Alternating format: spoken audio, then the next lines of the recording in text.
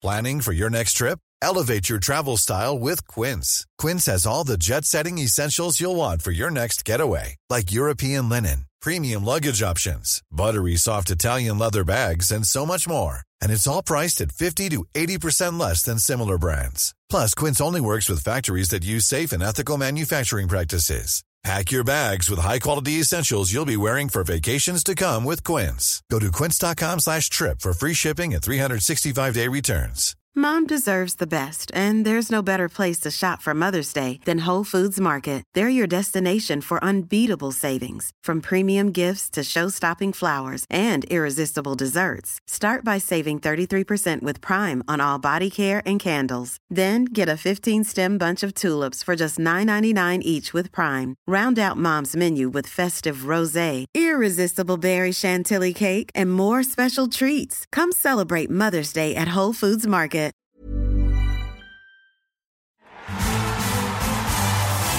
The Best in the World podcast with Richard Parr. Hello and welcome to the Best in the World with Richard Parr. I've got another fantastic world champion on the show today. Before we get to her, I want to tell you about this week's sponsor, and it's Audible, one of the leading providers of audiobooks in the world. That's what we love to do on this show. We like to learn from the best, and you can do that on your iPhone, Kindle, Android, or MP3 player. All you've got to do is get Audible, and you can listen to audiobooks wherever you go. Do you know where I do it? In the gym. I listen to an audiobook. On the train, on the bus, walking down the high street. All over the place, I am listening to audiobooks and learning from the very best, like we do here on the Best in the World with Richard Parr. And because you're a smart person and you've decided to listen to this week's episode, the kind people at Audible are giving you the chance to download an audiobook for free, for nothing. The chance to learn from the very best for nothing. A bit like what we do on the Best in the World with Richard Parr. You get to learn for nothing. It's downloaded every week on a Wednesday. You learn for free, and with Audible you can learn whenever you like, but with them they are offering a 30-day free trial to check out their service. Trust me, it's very good. I use it myself. I wouldn't be mentioning it if I wasn't using it myself. It's a product I use every single day, so you should too. You can download a free audiobook and try their service for 30 days. All you've got to do, it's very easy. All you've got to do is go to audibletrial.com/best. I'll say that one more time. audibletrial.com/best for your free audiobook download. You'd be silly if you didn't do it. Now, sticking with serious business, I can tell you about this week's guest. It is the former 10,000 meters world champion, Liz McColgan. She also went on to win the New York City Marathon, the Tokyo Marathon, and hold on, we're not done there yet, the London Marathon as well. That was back in 1996, you may remember that. She also won an Olympic silver medal. And one of the things she tells me on the show is how at the time she was so disappointed, but now that she's had the chance to look back on her career, she appreciates what she achieved there so much more. And of course, we're heading into the Olympic Games this week. So it's really interesting to hear about how everything's going, what went through her mind when she went to her first Olympics. And of course, her daughter Eilish is competing in the Summer Games. So we'll get to hear how she continues to train her daughter, even though she's living very far away from her in Doha, Qatar, a place I know very well. I lived there for 6 years, and Liz tells me about how she's been finding living there for the last 3 years and how you train in the extreme heat and some of the other pros and cons of living in the Middle East. So it's really interesting to hear from Liz McColgan on that. And then she gives other interesting bits of information, from diet to nutrition to pre-race rituals to post-race recovery techniques. Again, like many of our great guests on this show, you hear some really fascinating information which you can use if you're an athlete, a sports star, or an aspiring sports star, or just to help you in your everyday life. There are things you can learn from Liz McColgan, just like you can from some of the other sports stars we've had on the show. We've had some fantastic Olympians on the show before. Etienne Stott, Ellen Hoog. These are people you can really learn from. All you've got to do is go back on iTunes, subscribe, download, listen. Please rate and review. I've got the begging bowl out right now. Please rate and review if you like any of the podcasts, any of the show, because by rating and reviewing, you help boost us up in iTunes, and the higher we are in iTunes, the more people that listen. The more people that listen, the more great guests we can get on the show. It's simple maths. You don't need a degree in maths with finance like me. It's simple maths. So if you could do me that favour, I'd really appreciate it. Please rate and review on iTunes. And there's many other ways you can get in contact with me. If there's anything you want to tell me that you like or you don't like about the show, contact me on Twitter at Richard_Parr, or go to the website richardparr.net. There's a contact page. Get in touch. Let's have a little bit of communication. Well, rather than me talking to you, let's hear from Liz McColgan. She is the best in the world. The Best in the World podcast with Richard Parr. Liz McColgan, welcome to the Best in the World with Richard Parr. You're in a part of the world I know very well, Qatar. How long have you been there and how are you finding it? We've been here for just coming over 3 years, so we're into our 4th year now. And it's challenging. It's a different part of the world with different ways of living, different laws for living, and it's just challenging to be trying to do the work that I do here.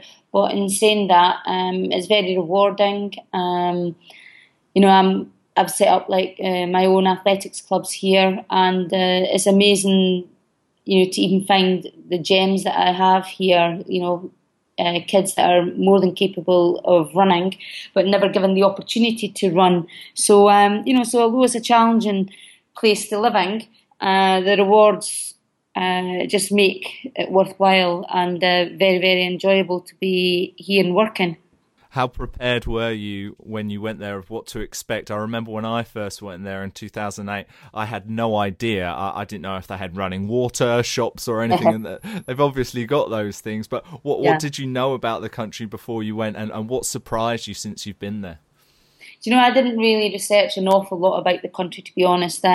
Obviously, it's a Muslim country, so I kind of knew the laws on alcohol and dress and things like that, so that didn't really bother me. But I think I wasn't prepared for the intense heat. It is really, really hot. It's like going into an oven whenever you open your door, and there's no let up of it, so everything's very high air conditioned, so no matter where you go, you're either roasting hot or chilled to the bone. So got used to that really quickly.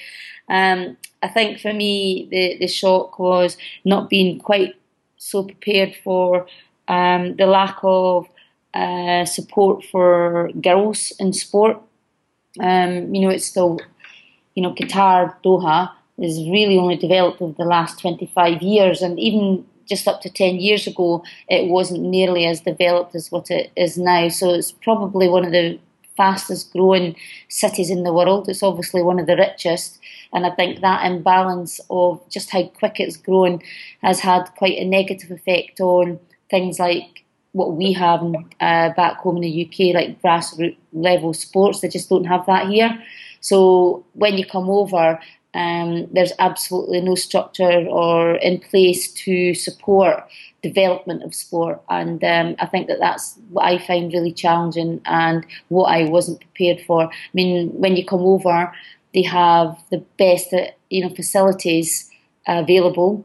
A lot of them are empty, and you have very, very overqualified physiologists, physiotherapists, all dealing with children who have never had the proper input to actually develop into a sport. So they tend to go into a school, try to talent ID, but only look for the ilk of a child that looks like a sports person, and not necessarily look at the other elements that might, or different traits that might make a child good at sport. Are there any chance it could get any better? Are there any developments going on now at all, or is it going to stay like it is? No, I think that, again, it's such a fastly developing country that I think, everything's been put into the infrastructure of the country. And I think that once all the infrastructure's up in place, hopefully the next step is to actually go and look at the grassroots level of the sport and how to develop their own sporting heroes. And I think that there are a lot of opportunities and a lot of talent within Doha. But it's just not nurtured in the right way just yet. But I think that, once all the roads are, like, they're still building roads, they're still building, the infrastructure of the city as such. So, hopefully at one stage, that will sort of be fulfilled, and then they can concentrate on, how to develop the youth and to have a healthier, happier nation, really. And you mentioned the heats, but also you have the month of Ramadan. How can you continue to train while that's going on? What kind of things do you do? Yeah, it's very, very difficult during Ramadan month, but we're here in a Muslim country and we respect all the traditions that go with that. So during Ramadan, we're not allowed to drink in public. You've got to cover, your shoulders, your knees, and we just respect that. And if we want to continue keeping fit and healthy, then we find the best solution for that. So what we tended to do is during Ramadan, we changed all our training times to the evening, so that the people that were exercising could drink whilst while the fast was broken, really. So you just respect the laws and rules of the country that you live in, and you adapt. So that's just what we do. So it's a bit difficult because during Ramadan months it does get extremely hot. It's really, really humid as well, and so it's difficult to train. But you adapt your training to allow the body systems to cool, and you just don't overheat. So we just are very careful in the way that we plan our programs. And while you're in Doha, your daughter Eilish has been back in the UK and training for the Olympics. I believe you continue to coach her and train her, but from afar. Are there any apps you use, and how hard or difficult is that for you? No, it's really good for me because obviously I'm Eilish's mother, and I've coached Eilish since she was 12 years of age, so I kind of know her completely inside and out. But the good thing about Eilish, and because of I've been away for the last sort of 4 years, and because of Eilish, she's really, really good at giving feedback, probably to the point of too much feedback. I know everything about Eilish's day, how she feels, what her heart rates are. When we work to programs, we do everything to specific heart rate zones, so that I know that she's not overdoing it. And as I say, her feedback is amazing. She tells me exactly, how the legs are feeling, how her breathing was, how she felt the session. And, we're really on a really good wavelength as to how to, deliver the program and how she reacts to that program. So, when you're working with distance between you, you do need to have a lot of trust in what the coach has given you. And obviously I need to have a lot of trust in the athlete, knowing that they will do exactly what we've told, what I've written down. And if they're honest with the feedback and you're able to adjust the program as to what that athlete needs. So it works really, really well. We've not had a problem with that. She's had 2 years of really, really bad injury. Didn't run for 18 months, and even during that time, even the cross training program, which was quite a difficult one to work out because of the injuries that Eilish sustained, it was very difficult.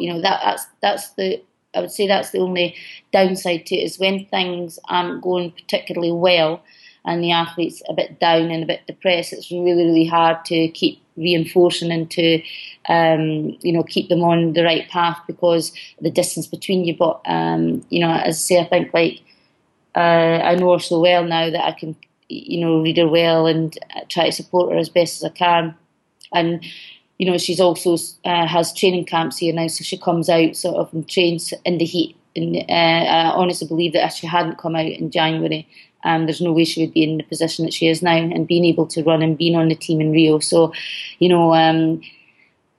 although the weather's really hot and humid here, it does have a part to play in fitness, and the stresses and strains that the body go through in this extreme heat, I think, is equivalent to being at altitude.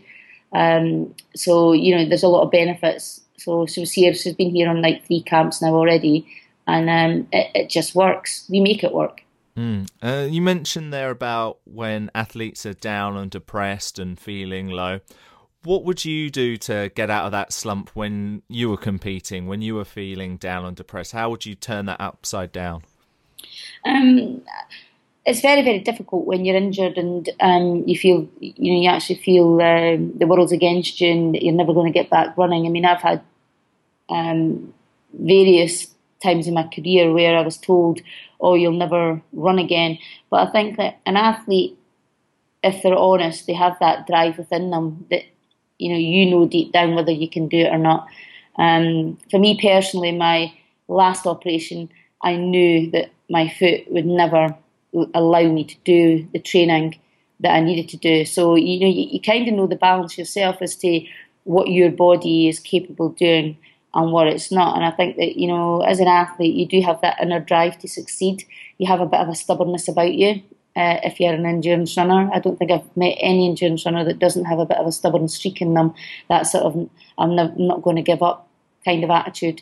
And for me personally, I just wasn't ready to give it in, and I struggled back probably twice in my career where I don't think a lot of other people would have made it back with the injuries that I had and the time out that I had. But there was just something within myself that I knew I wasn't ready to hang my spikes up, and I was just determined to find a way to get back. And I kind of clawed my way back twice, especially the year that I won London. The injury that I had, I went to 4 different people and they said 4 different surgeons, and they said, no, you'll never make it back. Your knee's gone. And it was up to me to try and find that one person that said, no, we can help you and get you back, which I did, luckily for me. I found a guy called Gerard Hartman, and I went over to America and based myself there, and I was getting treatment on my knee really about 6 hours a day, sitting on a table, getting specific works done. And after 8 months, it eventually came back and I was able to get into marathon training and came out and won London Marathon. So, it's all about the drive within the person, what the injury is, getting the right team around you to, to build you up again. And the hardest part is just believing that, you can get back and do it, and that you want to get back and do it. Ready to pop the question? The jewelers at BlueNile.com have got sparkle down to a science with beautiful lab-grown diamonds worthy of your most brilliant moments. Their lab-grown diamonds are independently graded and guaranteed identical to natural diamonds, and they're ready to ship to your door. Go to BlueNile.com and use promo code LISTEN to get $50 off your purchase of $500 or more. That's code LISTEN at BlueNile.com for $50 off. BlueNile.com, code LISTEN. Hiring for your small business? If you're not looking for professionals on LinkedIn, you're looking in the wrong place. That's like looking for your car keys in a fish tank. LinkedIn helps you hire professionals you can't find anywhere else, even those who aren't actively searching for a new job but might be open to the perfect role. In a given month, over 70% of LinkedIn users don't even visit other leading job sites. So start looking in the right place. With LinkedIn, you can hire professionals like a professional. Post your free job on linkedin.com/people today. Mom deserves the best, and there's no better place to shop for Mother's Day than Whole Foods Market. They're your destination for unbeatable savings, from premium gifts to show-stopping flowers and irresistible desserts. Start by saving 33% with Prime on all body care and candles. Then get a 15-stem bunch of tulips for just $9.99 each with Prime. Round out Mom's menu with festive rosé, irresistible berry chantilly cake, and more special treats. Come celebrate Mother's Day at Whole Foods Market.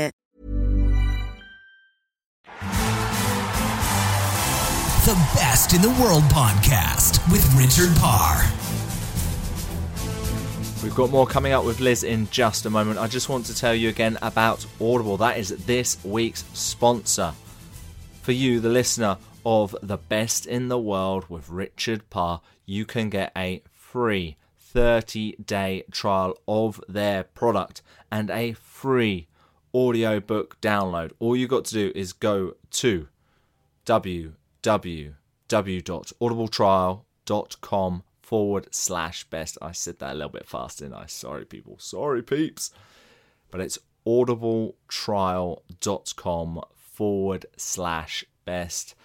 I've just listened to another audio book. I've just finished it. It's So You've Been Publicly Shamed by Jon Ronson, talking about how the culture of shaming has increased through social media, through Twitter, and how it's become part of our society and the negative aspects that it's having on our society. It's a very good book. It's a very interesting listen or read if you want to actually buy the book. I recommend the book as well, but I like to listen on audiobooks, and so I think this is a very good one from Jon Ronson, So You've Been Publicly Shamed. Perhaps that could be your free audiobook download on Audible. Go to audibletrial.com/best. All right, let's get back to The Best in the World with Liz McColgan. The Best in the World podcast with Richard Parr.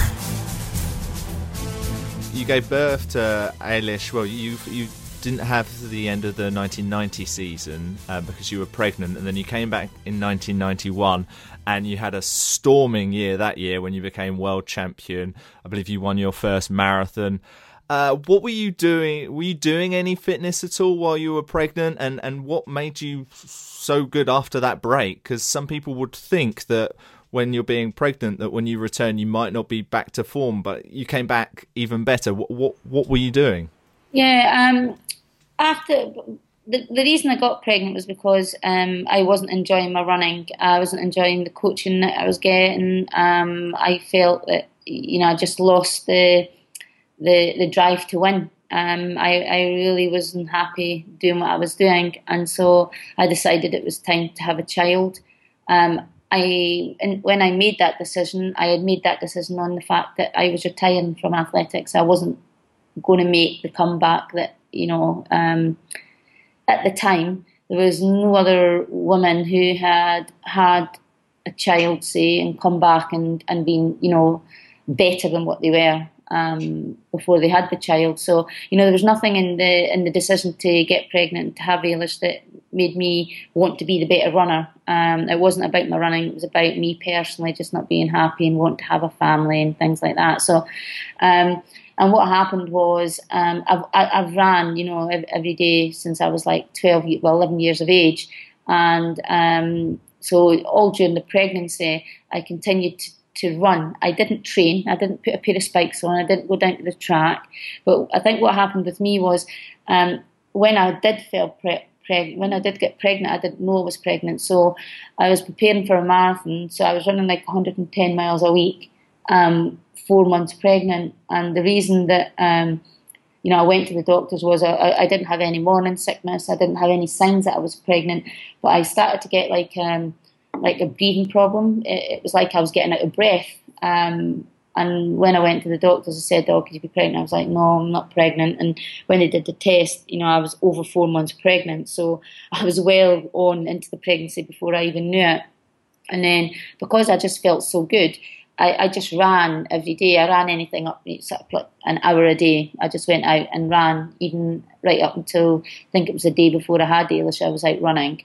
And I think for me personally, the break that I had in that sort of 6 month period away from the pressure of training, the pressure of racing, it just rekindled my passion for run again. And I'd had Eilish, and then I just, I think I'd just given birth, and then I think it was like 2 days later I went for my first run, which wasn't the nicest thing to do, but I just felt the love for my running come back really, really quickly. And I think because I was happy because I had a baby as well, you know, the sort of like the longing for a family was gone. I'd got my little girl and I just was in a better place mentally again.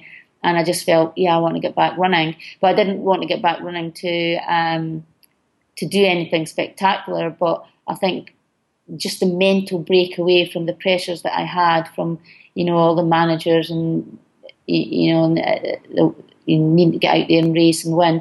It just gave me like a renewed passion for what I was doing again. And I just went out running, and every day I just got stronger and stronger and stronger. And I mean, I ran my first race in the States 6.5 weeks after I had Ailish, and I won sort of an international 5K. And, you know, things just went from there. I just really was in a better place, was happy, got on with my training. And then within 12 weeks, I won a bronze medal at the World Cross Country. And then 9 months later, I was world champion. But, you know, I think that it's really important that your body is so used to exercise that me even going for, you know, a sort of 45 an hour run is like a normal person going for like a 3 or 4 mile walk. So, you know, I didn't train excessively hard through the pregnancy once I knew I was pregnant. But when I had Ailish, you know, I really, really pushed the boundaries. And as I say, I was just energised to go on and do better and bigger things, really. And can you describe that day of when you became world champion, of what you did coming up to the race? Did you change your pre-race ritual at all, or was it what you've always done? And maybe just tell our listeners what normally involved it in your pre-race routine. I didn't really change an awful lot. I will say that I was very consistent in my training. I knew my event, so I did specifics for 10K. I did some pretty amazing sessions, I think, but they were just consistent. You know, I had a good spell of sort of 8 months where I just trained really, really hard. With one race specifically in mind. You know, I went into a lot of other races knowing that I had, you know, 100 miles in my legs and trying to run a 1,500 metres and running 1,500 metres in like 4:7, 4:5. I just dreamed about that one race. And to be honest, when I went into the World Championships, I was confident that no one else in the world had trained as hard as me or prepared meticulously for it than what I did. And, obviously it paid off. I knew it was going to be in hot, humid conditions. So we up-sticked, took Ailish with us, and we went to Gainesville, Florida, based ourselves where everyone else was going to altitude. We based ourselves in hot, humid climates. You know, I was doing really, really brutal sessions at like 95% humidity, you know, like 86 degrees heat. You know, I was running at the hottest, most humid times and losing sort of 3 kgs in sweat just in one session. But it prepared me. And if you look at the World Championships, I was probably the only European that probably finished that race. And you know, when I finished, I wasn't as distressed as a lot of other people because, you know, I went and did the homework and prepared well for it. Working very smart there. And then later in 91, you won your first marathon in New York. Did you realise you could do it? Were you really confident from the World Championships? No, there's a bit of a story about that one. When I'd won the World Championships, I got about sort of a week later, there was a press conference in New York for the New York Marathon, and Fred Lebow had actually called me, and he said, "Liz, we've just had I had no intentions of doing a marathon. It wasn't even in my radar to do one." And Fred called me and he said, "Liz, we've just had a media, and we had Rosa Mota and Lisa Ondeniki, the two challengers for the ladies' race. and they were asked the question, there's a young Scottish girl who's just won the 10,000 metres in Tokyo. Do you ever think she would be a good marathon runner? And both of them turned around and said no, that they didn't think I could be a good marathon runner because I waste too much energy on the road because I'm a track runner. So he actually said to me, do you want to come and race the girls and prove them wrong? And it was like only 5.5 weeks. And I just said, yeah, okay, I'll do it. So I didn't really go into the marathon with the proper training, but obviously, I was a high miles 10K girl. I was running 110, 115 miles a week, so I knew that I could do the distance. But so within that sort of 5-week period, I just took my training. I slowed the reps down, did a lot more of them, did a couple of long runs, not massively, because I knew that it was too near the race to go in and do lots of 20-mile runs and whatever. But I just prepared for the race as a 10K runner, and just bulked it up a bit on the reps, and I went in and beat both of them. So that was the story behind New York. I didn't really have much of a planning for it. I didn't overthink it. I just went and did it, and luckily for me, for the type of runner that I am, I'm an endurance athlete anyway. It went really well for me. That'll teach them for doubting you. And what would normally be your recovery routine after a marathon? Back in the day when I ran, there wasn't an awful lot of science, behind the sport really, and I didn't have, I didn't have the lottery funding that the kids have got today, and I didn't have the best physios, I didn't have the psychologists and the nutritionists and all this sort of thing. We just went out and ran. And, for me, I had met a guy called Ger Hartman, and Ger actually lived with me for 4 years in my house, and he was my therapist, and he did a lot of really deep tissue work and stretching. And so my routine was pretty much sort of 4 or 5 times a week. I would be on the therapy bed getting treatment. So I was really into recovery in a big way. We did the ice baths, not every day, but I was very up on my nutrition as to what I eat after a ran.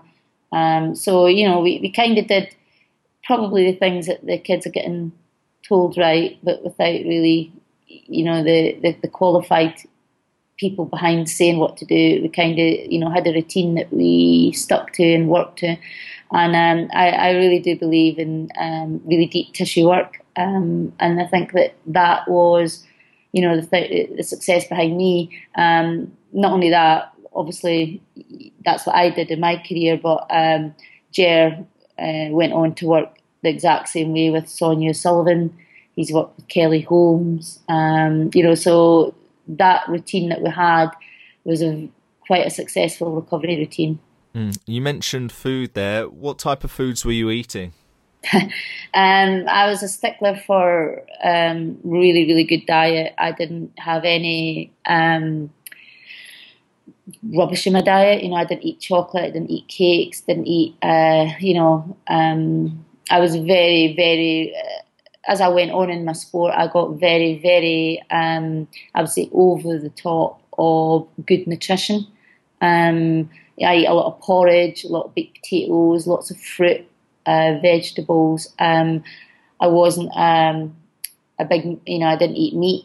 My diet was very much aimed at, for me, for running. So everything was about nutrition, getting the right nutrition in so that I could perform, and then having the right nutrition after, so the recovery, so that I recovered quickly. So I was very, very strong on my nutrition. I had a very, very, very good diet, but as I say, I didn't eat meat, so that wasn't I would tell my athletes, to eat meat.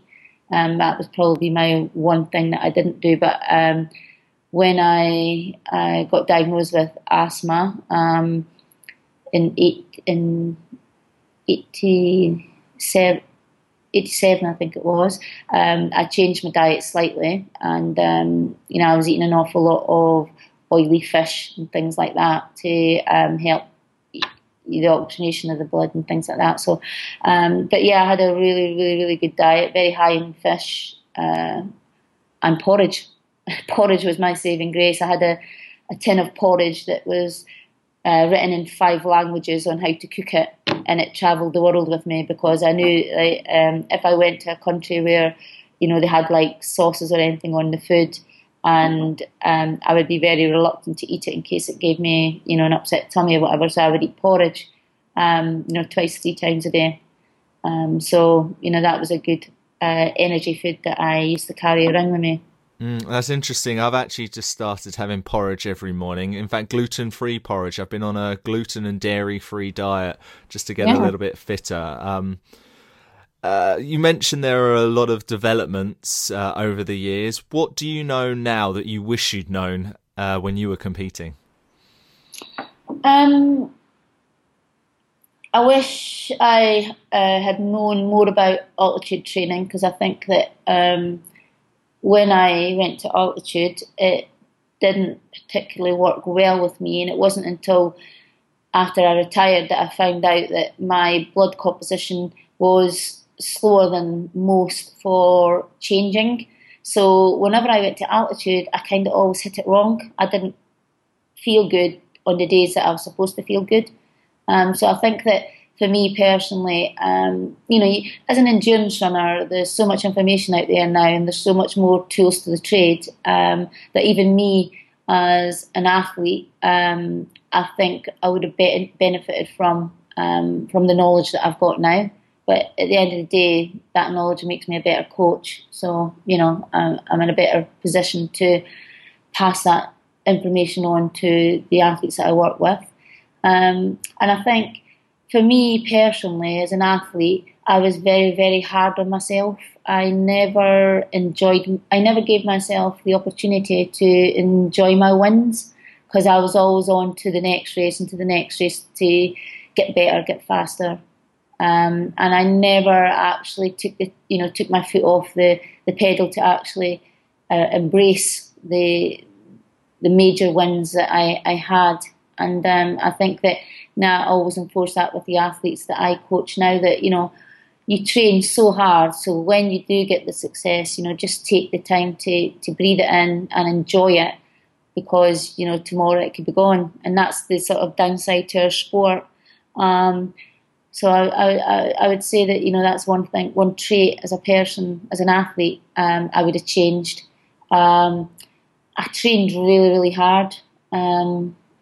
You know, maybe I didn't need to push the boundaries as far as what I did. But I think at the end of the day, if you went and changed everything that I'd done, would I have won the medals that I had won? I probably don't think so. So, you know, that's probably, if anything, the only things that I would look back and say, yeah, maybe a little bit of regret. What I found on this show with a lot of the athletes I've spoken to is they've all become very good at time management, because they're always thinking about training, or when they were younger, studying as well. Are you good at time management? Yeah, I'm a stickler for anybody that's late. You know, I'm a very much a watch girl. You know, even when I was running, you know, I was always timing things. And I'm a stickler for discipline, because I think that in athletics you've got to be disciplined, you know, and that means you've got to be organised. You've got to get your race kit ready for your race, so that you're not running about trying to find things the next day. When you go in training, you've got to make sure you've got your recovery drinks with you, you've got your spikes with you, you've got your dry top to put on. You know, so I was a big stickler for discipline, and I've always been a disciplined person. So I think you need to be organised and disciplined to be successful in this business, definitely. And we're nearly at the Rio Olympics, and why don't you just tell our listeners what your first experience of the Olympics was like? Were you able to kind of take in the atmosphere and everything going on, or were you just solely focused on your work and your running? Yeah, I think that obviously my first Olympics was 88 in Seoul, and I was a medal contender. So when you're in it and you've got a potential of being a medalist, your whole persona is not about going and being part of the team. You know, you don't really get the opportunity to enjoy the Olympic experience. Like for instance, I didn't go to the opening ceremony because, my race was on in a couple of days' time, and, I didn't want to be tired. And I went into the village a bit later so that, what you find is because you're at the Olympics, there's all sports, and athletics is usually the last sport to start. And so you get, the swimmers that have all been successful or unsuccessful, whatever, but, they're finished, so they're partying and enjoying the Olympic experience. And the village can be quite noisy. So, because you're a medal contender, I would stay out of the village as long as possible to make sure that I got my sleep properly and nothing was interrupting, my focus on what I had to do. And what you find too is when you're a medal contender, the media want a bit of you. So, you would always be called to do press conferences and things. And, that's the last thing that you want to do when you're really focused on your race. So my first experience probably wasn't what most would experience. Because the village was really, really noisy, I moved out. I went in about a week before and it was too noisy, I couldn't sleep, so I had to try and find a hotel, and all the hotels were booked, so I ended up going into a Japanese hotel, which was like it was a Japanese bed, so it was like a mattress on the floor, and it was just like a little box room, so I actually slept on my own for the 2 days prior to it, just so that I could get the proper rest that I needed during the day and whatever. So, a lot of athletes, they tend to need to do what's best for them. And so I think in 88, I missed the whole Olympic experience because I was so focused on trying to get the medal. I thought I was good enough and trained hard enough to get the gold medal, but unfortunately, I led pretty much the whole way and got out-sprinted over the last 200 from Olga Bondarenko. And I ended up getting a silver in my first Olympics. So, it was when I got that, I was very, very disappointed. I thought I'd let everybody down. It was not my happiest medal to get. And I think because I felt I'd let everybody down, I kind of blanked that I even got a medal. I didn't really share the win with anybody or with the family. When I went home, I just put the medal away in a drawer, and I never put it beside all my other medals. And it wasn't until Paula Radcliffe in Atlanta when Paula was running the marathon, and she was obviously favourite to win, and she had a really, really bad race, and she went from in the lead to second to third, and then she dropped out, and you've seen a picture of her crying on the side of the road. And it wasn't until that moment in Atlanta that I turned around and I thought, what, her dreams were shattered and she's so upset, she's not even got a medal, and there's me, got a silver medal, and I felt that I let the nation down. And I actually went and, got my medal out and put it back in the medal cabinet with all the other medals, and then I thought, I should be proud of it rather than being disappointed with it. And that was the first. It wasn't until later that I actually appreciated the fact that, my first Olympics, I got a silver medal. But yeah, that's what my first experience was. That's an amazing story. It sounds like the village is a bit like university halls when everyone's doing their exams, and those that have finished, and then you've got the ones who have still got to do it, and they're all partying. Yeah, it sounds like quite the co-ed experience. Yeah, well, it's difficult to balance it because you've got to think too. All the other sports, although they're on earlier, they've put in a lot of hard work to get there as well. So they're enjoying the experience. Their hard work's over. They can relax, have a little bit of a break, but they're not worried about the other sports that haven't even started. So it's a hard balance to keep, that whole village in an equilibrium that's really good for competition, especially when some sports start finishing.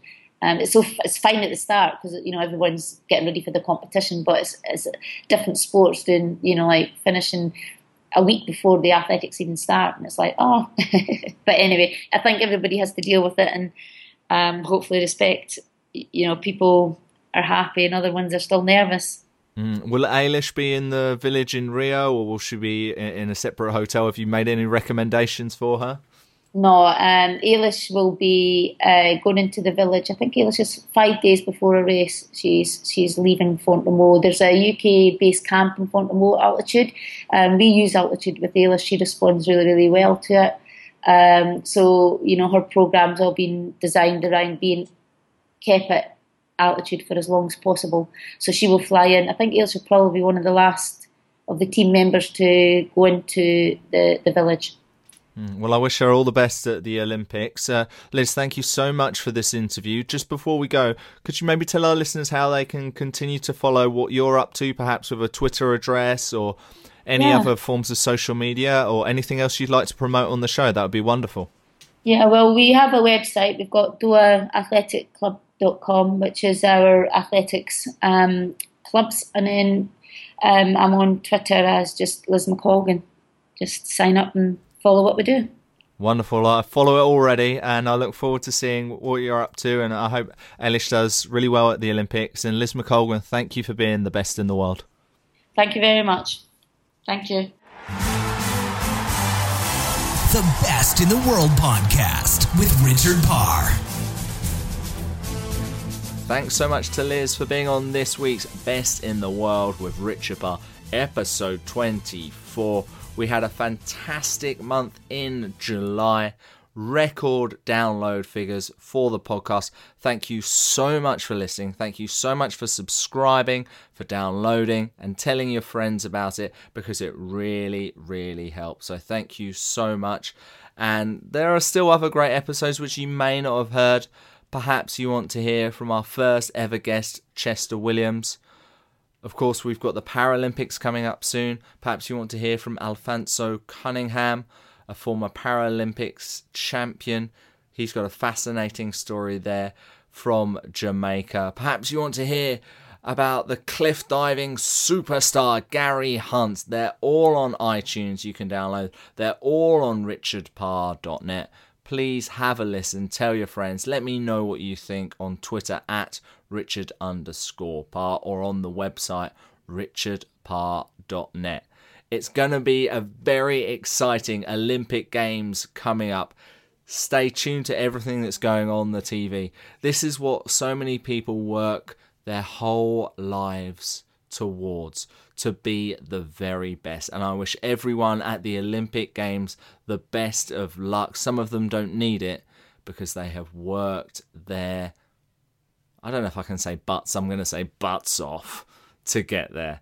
So good luck to everyone going. For those of you who are there enjoying it, enjoy it. For those of you I know who are working there, work hard, but appreciate also just how lucky you are to be there. I covered the 2012 games and it was a phenomenal spectacle, as I'm sure these games will be. So good luck to everyone there. Enjoy the games, everybody. Enjoy the summer for those of you in the Northern Hemisphere. It's going to be a nice one in August. I'll be back with another world-class athlete on the podcast next week. Stay tuned to my Twitter to find out who that will be. It will be out next Wednesday as usual. And I look forward to speaking to you again. Take care. The Best in the World podcast with Richard Parr.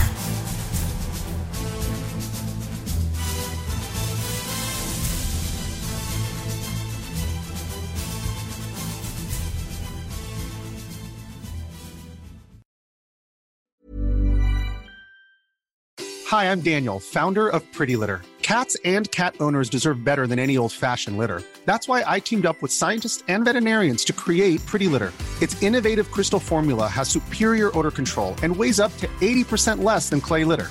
Pretty Litter even monitors health by changing colors to help detect early signs of potential illness. It's the world's smartest kitty litter. Go to prettylitter.com and use code ACAST for 20% off your first order and a free cat toy. Terms and conditions apply. See site for details. Mom deserves the best, and there's no better place to shop for Mother's Day than Whole Foods Market. They're your destination for unbeatable savings, from premium gifts to show-stopping flowers and irresistible desserts. Start by saving 33% with Prime on all body care and candles. Then get a 15-stem bunch of tulips for just $9.99 each with Prime. Round out Mom's menu with festive rosé, irresistible berry chantilly cake, and more special treats. Come celebrate Mother's Day at Whole Foods Market.